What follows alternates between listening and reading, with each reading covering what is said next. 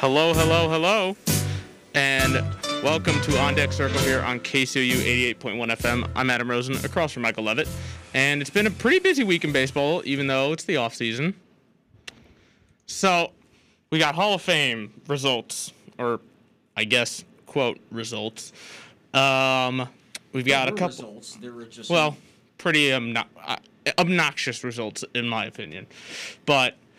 Then we got some free agencies, there's some trades, there's rumors, and there's a really cool thing we'll talk about at the end of the show. I'll talk about at the end of the show that happened in the commissioner's office. And first we'll start off with Hall of Fame voting analysis. As many of you know, I'm sure you guys know now, nobody got in for only, I believe, the fourth time since 1963. It's the first time since 2013 that nobody was not inducted or voted in this year. And you've got guys like Curt Schilling, who were about, I think he was number 16 votes away. Barry Bonds and Roger Clemens, both around 61% voting. They're on their last year. They're going to go on to their last years. Scott Rowland had a big jump. I believe Billy Wagner had a decent-sized jump. But nobody was able to get that 75% threshold. And it kind of just, to me, it feels like it's exposing the holes in this Hall of Fame voting style and the process. I think it's a really, really damaged and messed up process. I don't know what your thoughts. Michael, what are your thoughts? I mean, I think it's... I don't know. I mean, I feel like it's... Some of the issues are sort of the same as, or similar to some of the issues I have with the end-of-year award voting, with like writers doing it for the MVP, and I guess it's more similar to the All-Star Game where fans voted in, and that this is writers, and it's not necessarily with the All-Star Game. Fans vote for whoever they want. They don't have to be good. With this, the people who are on there are good. The thing is, the writers don't always see who. They take more into account than just what they did on the field, I think, is the main issue I have. And I think we both disagreed on this a little bit, but over time I've started to think about the character clause, and I think it's okay to have a character clause, but I think it should not be held as high of a standard as it is. I mean, yes, it is important that I don't think we want to honor or recognize people who've done legitimate or said bad things, but what more important, if we're going and talk to it's I think Jeff Passan described it. It's a museum. You don't just wipe out history like from a museum. I believe that's what he said actually on Pat McAfee's show a few days ago. It's a museum, and you can't just wipe history out of something. Like what happened, but you got to move on. Like my issue is the hypocrisy about the steroids thing. Because one, I don't believe steroids weren't illegal. They weren't being tested. They were kind of just being. I guess they were allowing it to happen. Bud Selig, who was the commissioner at the time, why is he just lets steroids happen, but then decides, oh no, none of these guys, and then they get like in trouble for it and years later about it. Why should Bud Selig, who was complicit with steroids in baseball, why should he be in the Hall of Fame? He doesn't deserve it if those guys aren't. Those guys who were on steroids, still, you can't write. Jeff Passan said it well too, as well. I mean, I've been saying this as well. You cannot tell the story of baseball, or maybe even American sports, without Barry Bonds. I think that's a fair point. And I think, look, steroids, yes, they happened. You can't just but again, you can't wipe that history away. That is what happened. You cannot just pretend it didn't happen, and that's what I think. Just saying, that's really we know that's why these guys aren't getting in. Some of these guys aren't getting in. We know that.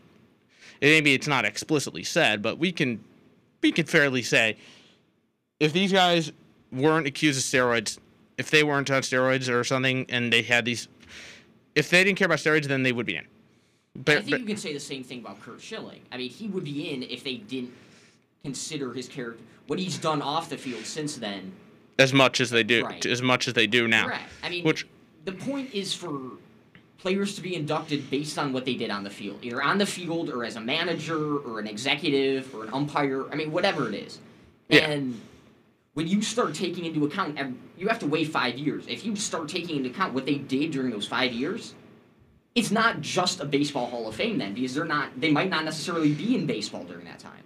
Yeah, I can see. I've over the last honestly few 48 hours or so since the results, I've started to agree with that point. I think, look, I don't want to get political here, but is Curt Schilling probably not the most does not have the highest form of character? I'd say some of the things he does or said are quite controversial, and some can be offensive. Same can be said about others, but should that be taken into account? Maybe a little, but it should not be the deciding factor. If the guy was if Curt Schilling wasn't if he wasn't a great pitcher, then fine, I get it. But he was a pretty darn good pitcher, especially in the postseason, with the bloody sock incident, which apparently you told me he put ketchup in there. I didn't actually not know that. Yeah. That's actually kind of fun. He added some sort of thing to it, to make it to add to its effect, basically. It is a little bit that's kind of funny, honestly. But I just think I see your point now, and I just think what they did off the field matters a little, but it shouldn't matter enough to not keep them out of the Hall of Fame unless they literally committed. If they committed like a legit well, right. Yeah, but obviously, if Pete Rose had started betting, let's say after he was done being a manager, but before his time to be eligible for a Hall of Fame was, let's say he gets, I don't know, racketeering or something. I mean, gets arrested for that. I mean, then it makes sense not to put him in there. Although, at that point, I mean, you still sort of have to weigh the pros and cons, considering how great of a player he was. And it's not like, and here's the thing, this is the only board I could think of that's got this issue. I mean, I'm not as well informed about other Hall of Fames, but the ones I know about mostly are baseball, basketball, and football. I sort of know hockey at Hall of Fame, but not as much. But there's some pretty awful characters. I guarantee you there are some pretty bad characters that are in the NFL, the Pro Football Hall of Fame, and the Basketball Hall of Fame. I mean, he was a great player, but and even when he was playing, he wasn't necessarily considered to be good to his teammates and all that. And somehow he still made the Hall of Fame. Which he should have. He totally deserved. No, agree, 100%. Right. I mean, baseball is not. The writers don't feel the same way as the NFL committee, Hall of Fame committee. And I mean, there's other people like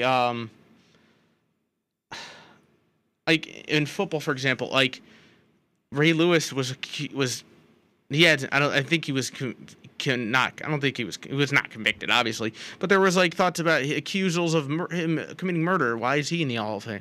And I'm not saying what happened was terrible, and I'm not trying to put that, but why is the Baseball Hall of Fame care so much about the character clause, but no other sports really do that? They recognize them for their on-field achievements, and off-field things are important. They should not be there. If they're terrible people, if they made bad mistakes, don't put them in. That should not be the 100% deciding factor, to me at least. But that should be the smallest thing they consider. See, I almost think the writers in baseball consider the off the field stuff more than the on the field stuff. That's something I've seen now too. That's a problem. That should not. That's not how it should be. If anything, that should be the last of their concerns. Correct. Yeah. And no matter what, I mean, whatever you think about what Curt Schilling has said or done recently, before, his on the field stats and numbers and speak for themselves. And now he also apparently wrote a letter saying, "I want to be off the ballot. Let the guys who know what they're talking about vote for me, put me in."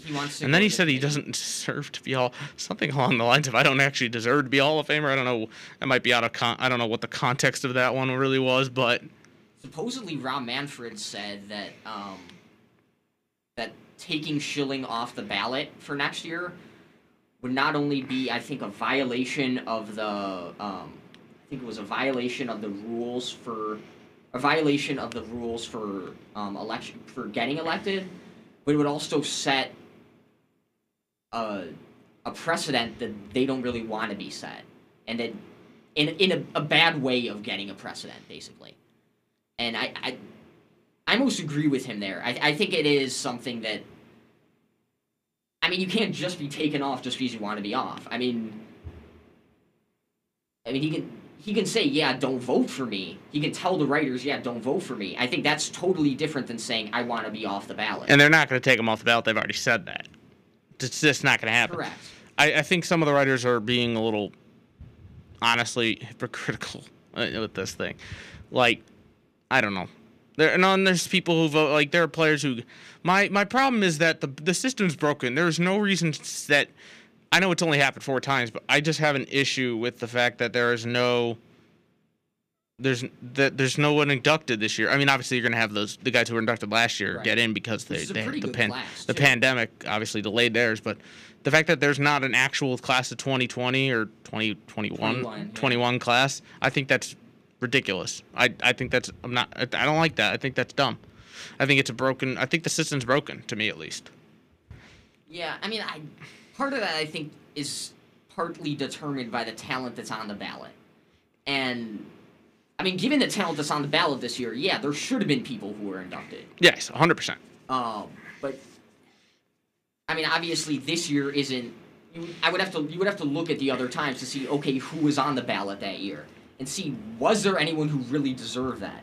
I mean, if there wasn't, then, yeah, it makes sense that there was nobody. But, I mean... It would be pretty hard for there to be nobody on a ballot who deserves to be in. Let's see. I'm trying to check the I'm looking to see what other years. So this is actually this is the 4th time since 1960 actually. Before that so it's total 9 times. Then I just don't think this is the right way to I just don't like the way they do it. I think there should be you can't tell me none of these players are worthy of being inducted in the Hall of Fame. Yeah. All of there are some of them who deserve it. Maybe not all of them. Here you go. In 2013, nobody got in, and some of the names on that list: Bonds, Clemens, Schilling, Craig Biggio, Piazza, and Sosa. Those are some of the guys who are on there. 1996, nobody got on: Keith Hernandez, Bob Boone, Fred Lynn. 1971, Yogi Berra, Nellie Fox, Harvey Haddix. Why would Yogi Berra not make it on his first try? I know, right? That doesn't make sense to me. See, that's my issue. Like, you can't tell me, like, especially, I mean, obviously, I know they steroids, but you can't tell me some of these guys aren't Hall of Famers. Like, I know I would have been hard for Billy Wagner to get the 75%. I just think there's a problem with it, especially, and then there's the people who get a ballot and they don't they don't fill it out. It's just an empty ballot. I have an incredibly big issue with that. You get a ballot, that's an honor to have that ballot. I would love that ballot one day. That'd be a dream of mine. That'd be so cool. Me too, yeah. And you just decide to it's wasting it. Yeah. It's a waste of that honor to me, and I just think that's and it makes it harder for everyone on the ballot to get in. That's one less. I mean, depending on who you would vote for, but that lowers the chances that someone gets 75%. I mean, there were 4 ballots that were empty this year? I think there were 10 actually. Maybe there were 10. Yeah, but I mean because that means everyone has a lower chance to get in because you need 75% of all the votes, and when 10 people don't, or however many people don't give back an empty ballot, that makes it harder for everyone because that lowers everyone's chance. I mean, even without those, it still makes it a lot harder to get the 75%. I'm trying to find how many blank ballots there were. But moving on, I guess. Some news with pitching free agency market. Yeah, Masahiro Tanaka has decided to return to Japan. He signed a 2-year deal with the Rakuten Eagles, which is the same team he pitched with in Japan before coming to the U.S. He actually first pitched for them in 2007 at 18 years old, and he's I believe 36 years old or 32 years old, I believe. Yeah, 32, and he's decided to go back to Japan, and after spending 7 years in the U.S., I mean, he's decided to go back, pitch for Rakuten again, and I think it's a good opportunity. I think the market for him in the U.S. wasn't quite the same as he was expecting. I think that was part of the reason he went back. I I mean, the market as a whole has been not just slow, but I mean, nobody's really getting as much money as they figured. And I think Tanaka was sort of affected by that. He probably gets more money going back to Japan anyway. Not that it's all about money, but yeah, I mean, I think it's an interesting decision. Obviously, weakens the starting pitching market, considering he was probably, if not the second best pitcher available, definitely in the top 3 or 5. And I mean, now that for teams looking at pitching, I mean, a team like I don't know, the Cubs, for example. I mean, that's one less guy they could get. Not that they really would have paid for Tanaka anyway, probably, considering their budget problems. But it seems like something that, I mean, it lessens the market and it makes it so the market seems more depleted, basically. Yeah, I mean, and quickly back to that, 14 ballots were blank, which is a record. That's ridiculous. But yeah, I agree. Masahiro Tanaka, good for him going back to Japan. I think the Yankees, after getting Kluber, trading for Tyone, I just don't think it was realistic they were going to get him back. And after re-signing LeMahieu too. Yeah, that's true. I just think it stinks. I mean, he seems like a really good player. I mean, he's been really good in the postseason overall, I believe, too. But, can't always get him. And I hope he does well back in Japan. So with that, we are going to take a quick break. But when we return, we will talk more free agency and trades that happened in the past week. Stick around on KCOU 88.1 FM. You're listening to On Deck Circle. Take for a KCOU bumper. KCOU 88.1 FM, Columbia, Missouri.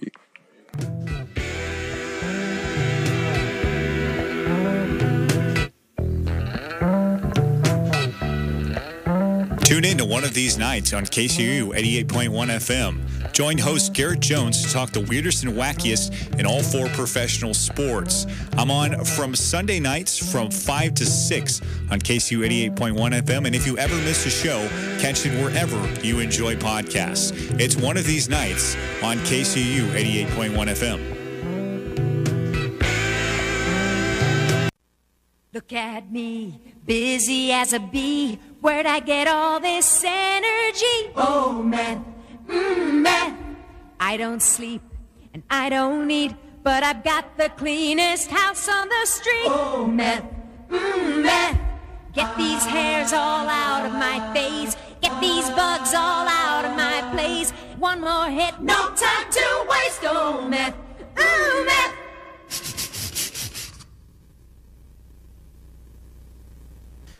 KCOU would like to remind you that Missouri Tiger football and basketball are brought to you by El Rancho.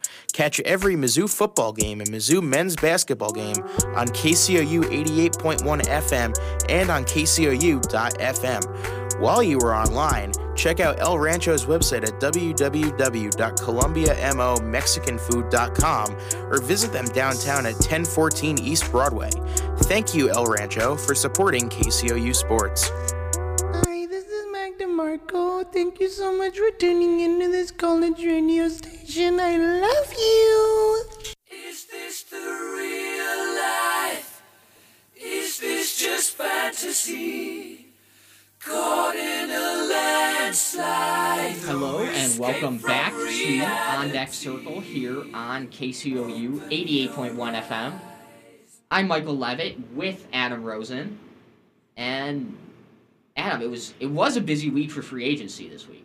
A lot of big signings who you figured would have signed already if in a normal market, but I mean, obviously still out there. And I mean, 2 guys who we said were in our top 5 last week are actually signed. Those being JT Realmuto and Marcus Semien. And I mean, you had other big names signed as well. And Andrelton Simmons signed, Brad Hand. Adam Wainwright re-signed. What do you think of those signings? Well, Realmuto makes sense. I mean, I had a feeling he was staying in Philly. Simmons, kind of, that's an interesting move for him to go to the Twins. I mean, opposing teams are going to be really scared of hitting up the middle because you're going to have Simmons at short and then Buxton in center. So you're not getting any base hits in the middle of the field ever, because I mean you got two fantastic defenders. I'd say Simmons is probably the best defensive shortstop in baseball the last 7, almost decade. I'd say honestly. I mean he's absolutely flat out ridiculous with what he can do on the field defensively. And Semien, I've not been that big of a fan of Marcus Semien besides his defense. I mean, he had that one solid good year, 2019. Every other year he's been pretty he hasn't been good at except for defense. Except average. I mean, he's been really good defensively, not Simmons level, but I mean, good defender. I mean, he's been an okay hitter, probably about average for a starting shortstop, I would say. If I pull it up, yeah. Looking at OPS plus, that's like league. It's just like 100 is average. It's league and park factors and era factors. His OPS plus in 2019 was 139, which is basically he's 39% better than the average hitter. Every other year he's below 100. Like his highest OPS, he had an 892 OPS in 2019. Every other year it's below 740. I mean, I saw people saying, "Oh my gosh, this guy's like one of the best shortstops in baseball." Yeah, defensively he's very good, but offensively he's like he's definitely below average, and I just don't think I think it's a solid signing because it's a veteran guy who's going to bring some solid defense for a solid defense. But other than that, it's meh. I mean, at least it's a 1-year deal, so it's only 1 year of that money on it. Yeah, I mean, he signed 1 year, $18 million, which is actually kind of a lot for him, I would say. Toronto, obviously, they didn't really need a shortstop. They have Bo Bichette at short, and I mean, I think Semien's probably going to play second for them, and they'll move either that or Cravon third. Biggio to third. I think he'd probably play third more likely. I think they want to. I believe Biggio is second, really. He is, but I read something that they were gonna move Biggio to third and put Semien as second. I think Semien has more experience as second. I think is part of it, and then Vlad Jr. would be at first. Yeah, it makes sense. I think. I mean, it's a solid signing, but. Overall, I mean, the Blue Jays. I mean, this is just one other move that the Blue Jays are they're going all in, and I mean, they truly believe that this is the year. This I think it was this feels like that 2015 Cubs team that they signed a big name free agent in John Lester. The Blue Jays did that with Springer, and they signed got a couple other guys. Obviously, they hired a new manager. Joe Madden then, but the Blue Jays haven't. But it feels like that where they're like, this is the year that our young talent is going to take that next step and be good and be great. And then 2015, then in 2016 the Cubs did that again, and then they really took the next step. You have an MVP second-year player. I'm not saying any of these guys are going to win MVP, but they're taking that. I think this is that step for the Blue Jays. They think this is they're going to take that next step this year. Yeah, I mean, I think they could honestly take that next step, assuming all their guys develop and stay healthy. Yeah. Right. Yeah, I mean, if Vlad Jr. takes the next step, if Bichette takes the next step, if Biggio takes the next step, if the pitching can stay healthy, I mean, it's a risk, but I think it's one that they feel they have to do. I mean, if that happens, I mean, they could go all the way, and they don't want to regret not making a move and missing out on that. I'm possibly getting a championship. I mean, they wouldn't know what would happen, but I mean, it would be possible. And I mean, obviously, I think I think it's definitely something that they should do. I mean, maybe not on 1-year deals. Maybe sign Semien to 2 years, $30 million or something like that. So at least in case you don't necessarily do it this year, you'll have him for next year. And I mean. Because the way it is now, I mean, signing Semien, okay, it's a good 1-year guy, but that means it's basically championship or bust for them, and it's maybe next year is, I'd say. right. But then why sign Semi into a 1-year deal? Why not sign him? Let's say 2 years, $30 million. I mean, I think maybe they wanted the 1-year deal just to see how it works out. I guess who knows? Maybe it's a placeholder or something. Maybe they want to do something like that. But either way, I like this sign. I think it's a pretty solid signing. It's an all right signing. Yeah, I'm happy for them with that. Then you have Brad Hand. That's a fantastic signing to me, at least. Oh yeah, Washington definitely needed an upgrade to their bullpen. I Yeah. mean, Hand will probably be their closer. I think their closer was going to be probably Tanner Rainey. Probably would have been their closer, and he's a good setup guy. I don't know that he's really. He's not a back end guy. Yeah, well, He's not like he's a decent 7th or 8th inning guy. Yeah, he's not. But he's not like the back end lockdown shutdown guy. Right. That they need. Yeah, I mean, he hasn't necessarily proven. He hasn't really been the closer, but I mean, I think they obviously don't really want to try him in that role. I think they needed a lefty in the bullpen anyway, and Hand is a lefty, so that fills that need too. I mean, obviously a high leverage lefty is, I mean, pretty important. Yeah, I mean, I think that's a great signing for Washington. Yeah, I think so as well. So then for the St. Louis fans out here, Adam Wainwright is back on an 8. So we got the full details now. $8 million, full no trade clause. And then some of these are some fun. I like these incentives. $50,000 for All-Star and Gold Glove. $25,000 for Silver Slugger. $50,000 for LCS MVP, World Series MVP, and $500,000 for if he finished in the top 10 for Cy Young voting. And then my favorite one is $50,000 bonus for Division Series MVP. Does baseball have a award they're about to announce? Is there a Division Series MVP we're just forgetting exists? Yeah, I don't think that's an actual award. I think Yeah. I just like that. It's a little bit. It's kind of funny. But but the Silver Slugger one's also really funny. Well, I mean, if they end up not having a DH, then there would be a Silver Slugger award. True. That's true. And I believe Wainwright's also won it before. But apparently he's actually also a pretty Brad good Hand hitter. got the same incentive. That's funny to me. Brad Hand getting incentive of his contract to win Silver Slugger. If Brad Hand wins Silver Slugger, I will get a Brad Hand jersey. Calling it right now. Adam Wainwright's actually a decent hitter. No, I know, but I don't think Brad Hand's winning Silver Slugger. I don't even think that's never gonna happen. But I think that's a solid contract. Definitely a fan favorite.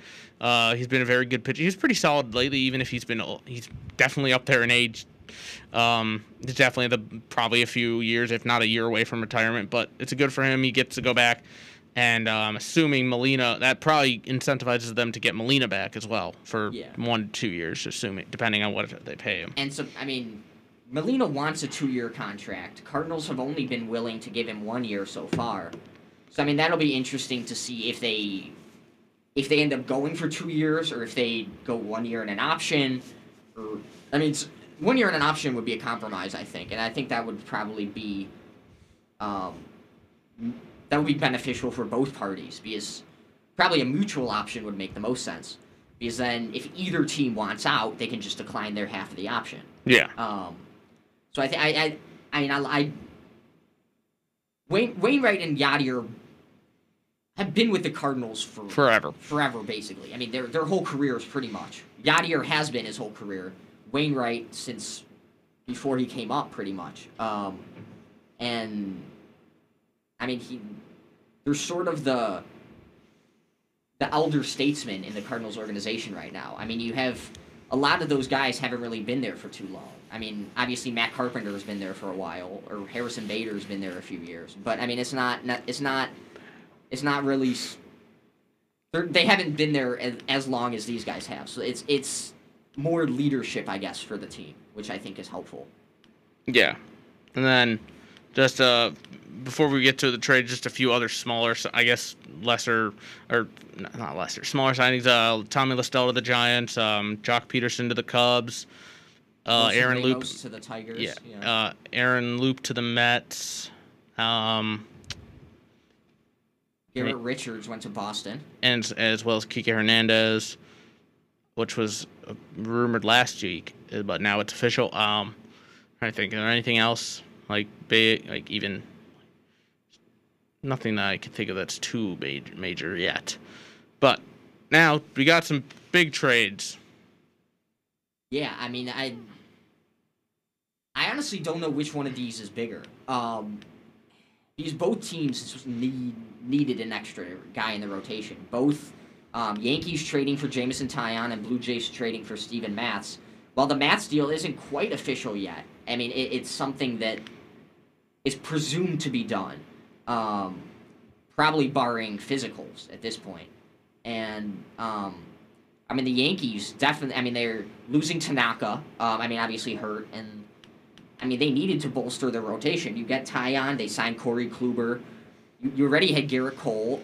Luis Severino should be back around mid-season, probably. I think they said late summer. So that's towards the end of the season, probably. I'm assuming that means, like, August. Yeah, probably like that. And then, I mean, you have Jordan Montgomery. I mean, their pitching's not bad. And the one thing they were missing last year, I think, was a third quality pitcher. And I think if Kluber can stay healthy, if Cole can stay at that level, and if Taillon can stay healthy, I mean, that's a pretty dangerous top three. I mean, it's not up there with, let's say, San Diego or the Dodgers. But as far as AL goes, I mean, it's probably could be behind the White Sox. That's debatable. The White Sox has a fantastic top three. Right, but Garrett Cole and Corey Kluber would be a pretty, assuming pretty Kluber's, scary top two. Assuming Kluber can get back to what he was, even a shade of what he was before, because he was fantastic before, but he's basically hasn't pitched in 2 years almost. Yeah, it feels like. So we'll have to see what he does there with that, and I mean, all the Yankees gave up. Well, not all, but I mean, they gave up 4 prospects. I think none were really that highly rated. So I mean, I think that's if Taillon can stay healthy, that'll be a good deal for the Yankees. Yeah. I mean, even if they end up not making it to the World or making it far in the playoffs, I think that still gives them a chance to get to where they end up going if they end up making the playoffs. But I mean, I think that'll end up working out well for them, assuming he can stay healthy. Yes, and obviously the thing with them is that that's really their biggest issue, that health. I mean, their talent is ridiculous. They have an exorbitant amount of talent all over. That's the only thing that concerns me about the Yankees is health. That's it. Yeah. If they can stay even their hitters too. If they can stay overall, the whole team, if they can stay mostly healthy, like a few IL injured list stints, like, which is normal, or a few games missed, but if they can stay mostly healthy, like, for long term, they're going to be dangerous, like, as they should be expected to be. They'll be top 5, they'll be top 2, top 3 teams in all of baseball, if healthy. I mean, there's really no one that can stop them in their own division, or I mean, maybe the Blue Jays and Rays could, like, compete, but I don't think as much. Right. Yeah, I mean, I think Yankees would still end up as the winner of those 3. I mean, I think Yankees would still end up winning the division between those 3. Obviously, never count out the Rays, but I mean, I think it's still, as far as talent goes, it seems like the Yankees have the most talent at this time. Yeah, sure. As far as the Steven Matz deal, went to Toronto for 3 prospects, including one who was a former top 100 prospect, pitcher Sean Reed-Foley, he was a decent, I think he was about, like, in the 80s or 90s as far as on the top 100 list. So he wasn't that high as far as the top 100 list, but, I mean, even being on the top 100 list is an accomplishment. I think that's a decent get for the Mets. I believe Matz is a free agent after this season. So, I mean, that basically goes, another 1-year guy for them. I mean, I think they're really going all in for this year. And, I mean, the Mets got some interesting prospects here. I think it's more, I mean, Reed-Foley's pitched a bit in the majors. I mean, he's probably the biggest one of the 3 at this point. I think he's the one who could make the most noise this year. But, I mean, if you're looking for only this year, I would say the Blue Jays win the deal. If you're looking long-term for 1 year of Mets, I would say Mets would probably win that. Yeah, we'd have to We don't know yet, but obviously 2 pitching trades per teams that needed pitching in that division. One concern for the Yankees, I don't really think they have a lefty. I can't think of a lefty that's starting for them. Like, they should Paxton's still out there if they can try and see how much he wants. Try to re-sign him, yeah. Or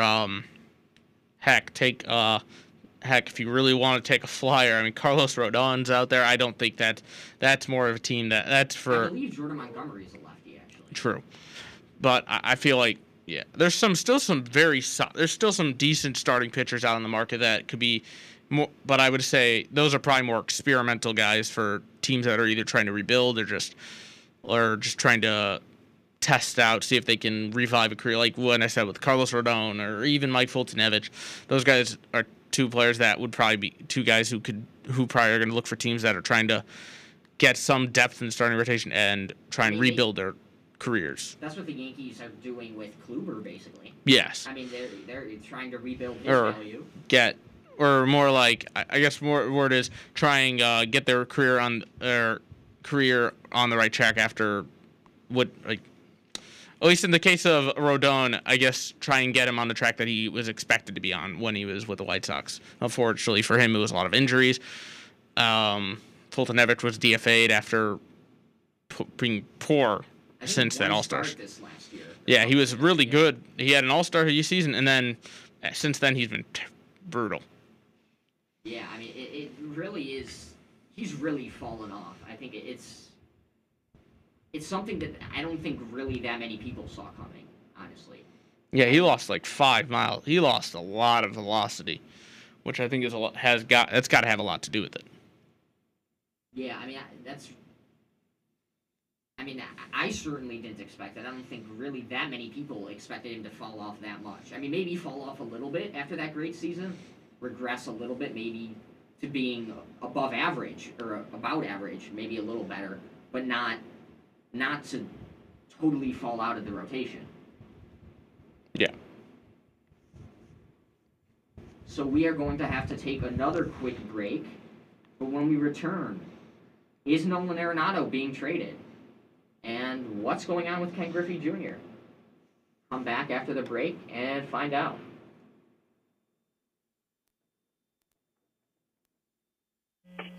Hey, this is Tommy Winslow, and you listen Columbia KCOU 88.1 FM. Hopefully you have a groovy time. Tune in to High and Tight with me and my co-host Logan Perone as we catch you up on the latest signings, trades, news, scores, and highlights from around America's pastime. Every Sunday at 11 a.m. on the 88.1 FM stream and our website kcu.fm on the Blue Box. Young people from all walks of life have volunteered to take part in a frightening experiment. They are allowing their brains to be altered to induce paranoia, heart malfunction, memory loss, even early senility. Unfortunately, this is not an experiment. It's what slowly happens to you when you keep smoking pot. No one has to alter your brain. You've already volunteered to do it to yourself. Missouri Tigers football and men's and women's basketball on KCOU 88.1 FM and KCOU Sports is brought to you by El Rancho. Located at 1014 East Broadway, El Rancho prides themselves on serving up fresh and authentic Mexican food. To look at their menu and learn more, go to www.columbiamomexicanfood.com. Thank you, El Rancho, for supporting KCOU 88.1 FM, the student voice of the Missouri Tigers.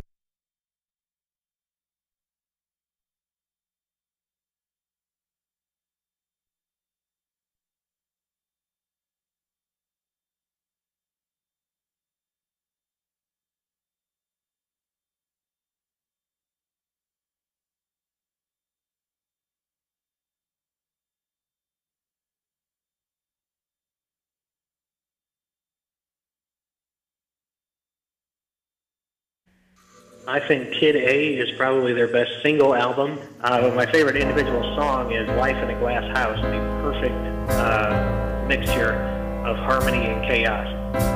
Ken Bone, Radiohead, KCOU, 88.1 Columbia.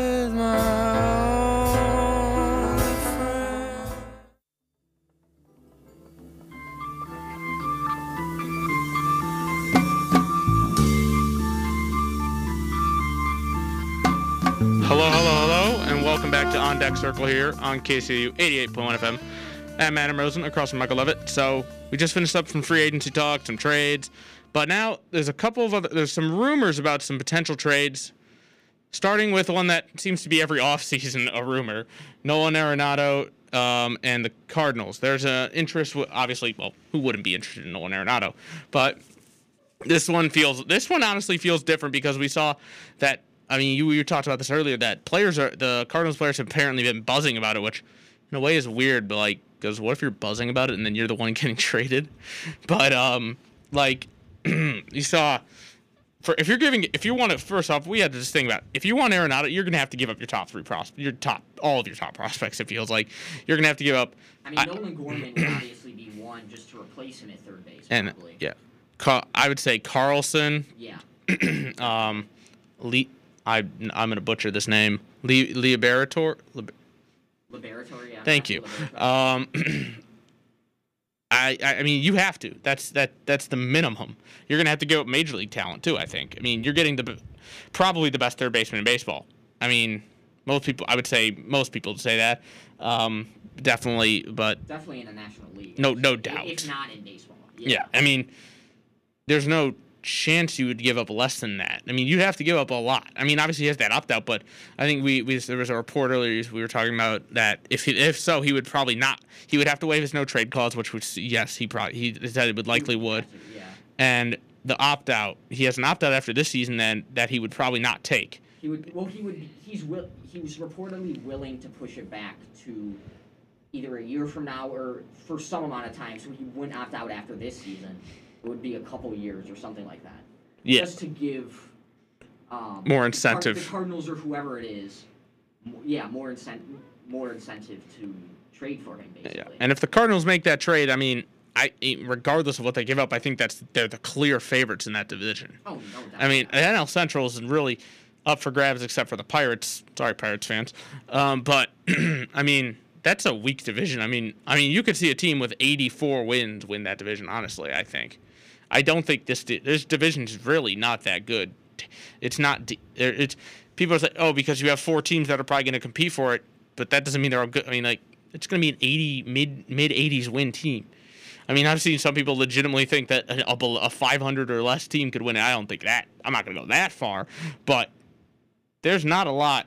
I don't see this division being that good. But if an Arenado is on the Cardinals, that's clearly the favorites. Oh, no doubt. I mean, you have him at third. You would have Goldschmidt at first. I mean, obviously, you would have to give up Dylan Carlson. Yeah. Maybe might not have as much of an impact this year, but obviously down the road, which would make Arenado pushing back his opt-out clause that much more important, especially if you're giving up your top 3 prospects or whatever you're giving up. At least one of your top prospects, probably, if not 2. At least 2, yeah, right. Honestly. I mean, that's, I think, one of the main things is, I mean, that Cardinals team would have a dangerous lineup. Between Goldschmidt and Arenado, and I'm not sure what they would do with Matt Carpenter in that case. Maybe move him to second, unless he's part of the return package, which he possibly could be, at least to offset some of the salary. Yeah, just for salary, because Nolan Arenado's, I believe, $32 million. Yeah, I mean, he has $199 million left on his deal. That's a lot of money. I mean, assuming he doesn't opt out. Obviously. Of course, yeah. But, I mean, it's... But, yeah. I mean, you saw Jack Flaherty tweet a GIF. I mean, maybe it's in reaction to Wainwright, but he did not. There was nothing about... No words, just a GIF of the iconic Chris Pratt surprised, happy, smiling GIF. So, I don't know what... I'm assuming that's probably for Wainwright, but... I mean... Or Yadier, too, possibly. It's probably for that, but who knows? There's a lot of that, and it just feels like this. I mean, seriously, it's been like the last 2 off seasons. There's been rumors about Arenado to the Cardinals, but this time it feels a lot more serious than it did before. Yeah, and Cardinals aren't the only team who are interested in him. Well, yeah. Supposedly the Braves have inquired about him too, which not that they're. I mean, there's probably less of a chance that the Braves trade for him than the Cardinals. Although the Braves do have the prospects that they would probably need to trade for him. I mean, all those pitching prospects they have. Not to mention, I mean, those. And they've got a couple outfielders and. Drew Waters and Pache is up now, but I mean, they still have a lot of high-rated prospects. And they also have a guy, third baseman, Austin Riley. Blanking. Thank you. But yeah, so Arenado, we'll have more on that whenever that develops. If that does happen, we'll be definitely talking about that. But then so you mentioned Ken Griffey Jr. right before the break. So I was really happy to see this. Ken Griffey Jr. is being moved into being hired into the commissioner's office by Major League Baseball as a senior advisor, which is funny or you could say a junior advisor, I guess. Haha. No. So I think that's awesome because, they want to promote the sport. They're going to try and help promote the sport to the youth and try and like educate them on baseball, have them more interested in it. And that is super crucial because baseball is I wouldn't say I guess you could say it's kind of a dying sport, but like you would say it's less popular than the others, and having maybe the most iconic player in recent baseball history, if not all of Major League history, especially because of what he did off the field and the swagger he brought on. Like, who better to help represent the sport and promote it than the kid?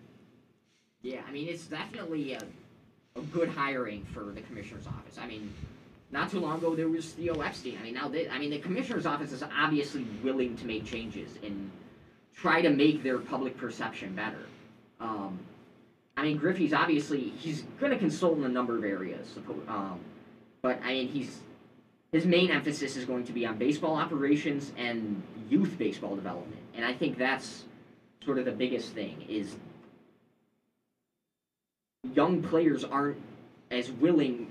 They don't find baseball as fun as they used to. Not that that's necessarily Griffey's fault or anything like that, but he's willing to work to try to improve that and make more young people interested in baseball and want to obviously go into it and watch it and become fans of the sport. I mean, I think that's when you're a child. I mean, children are just their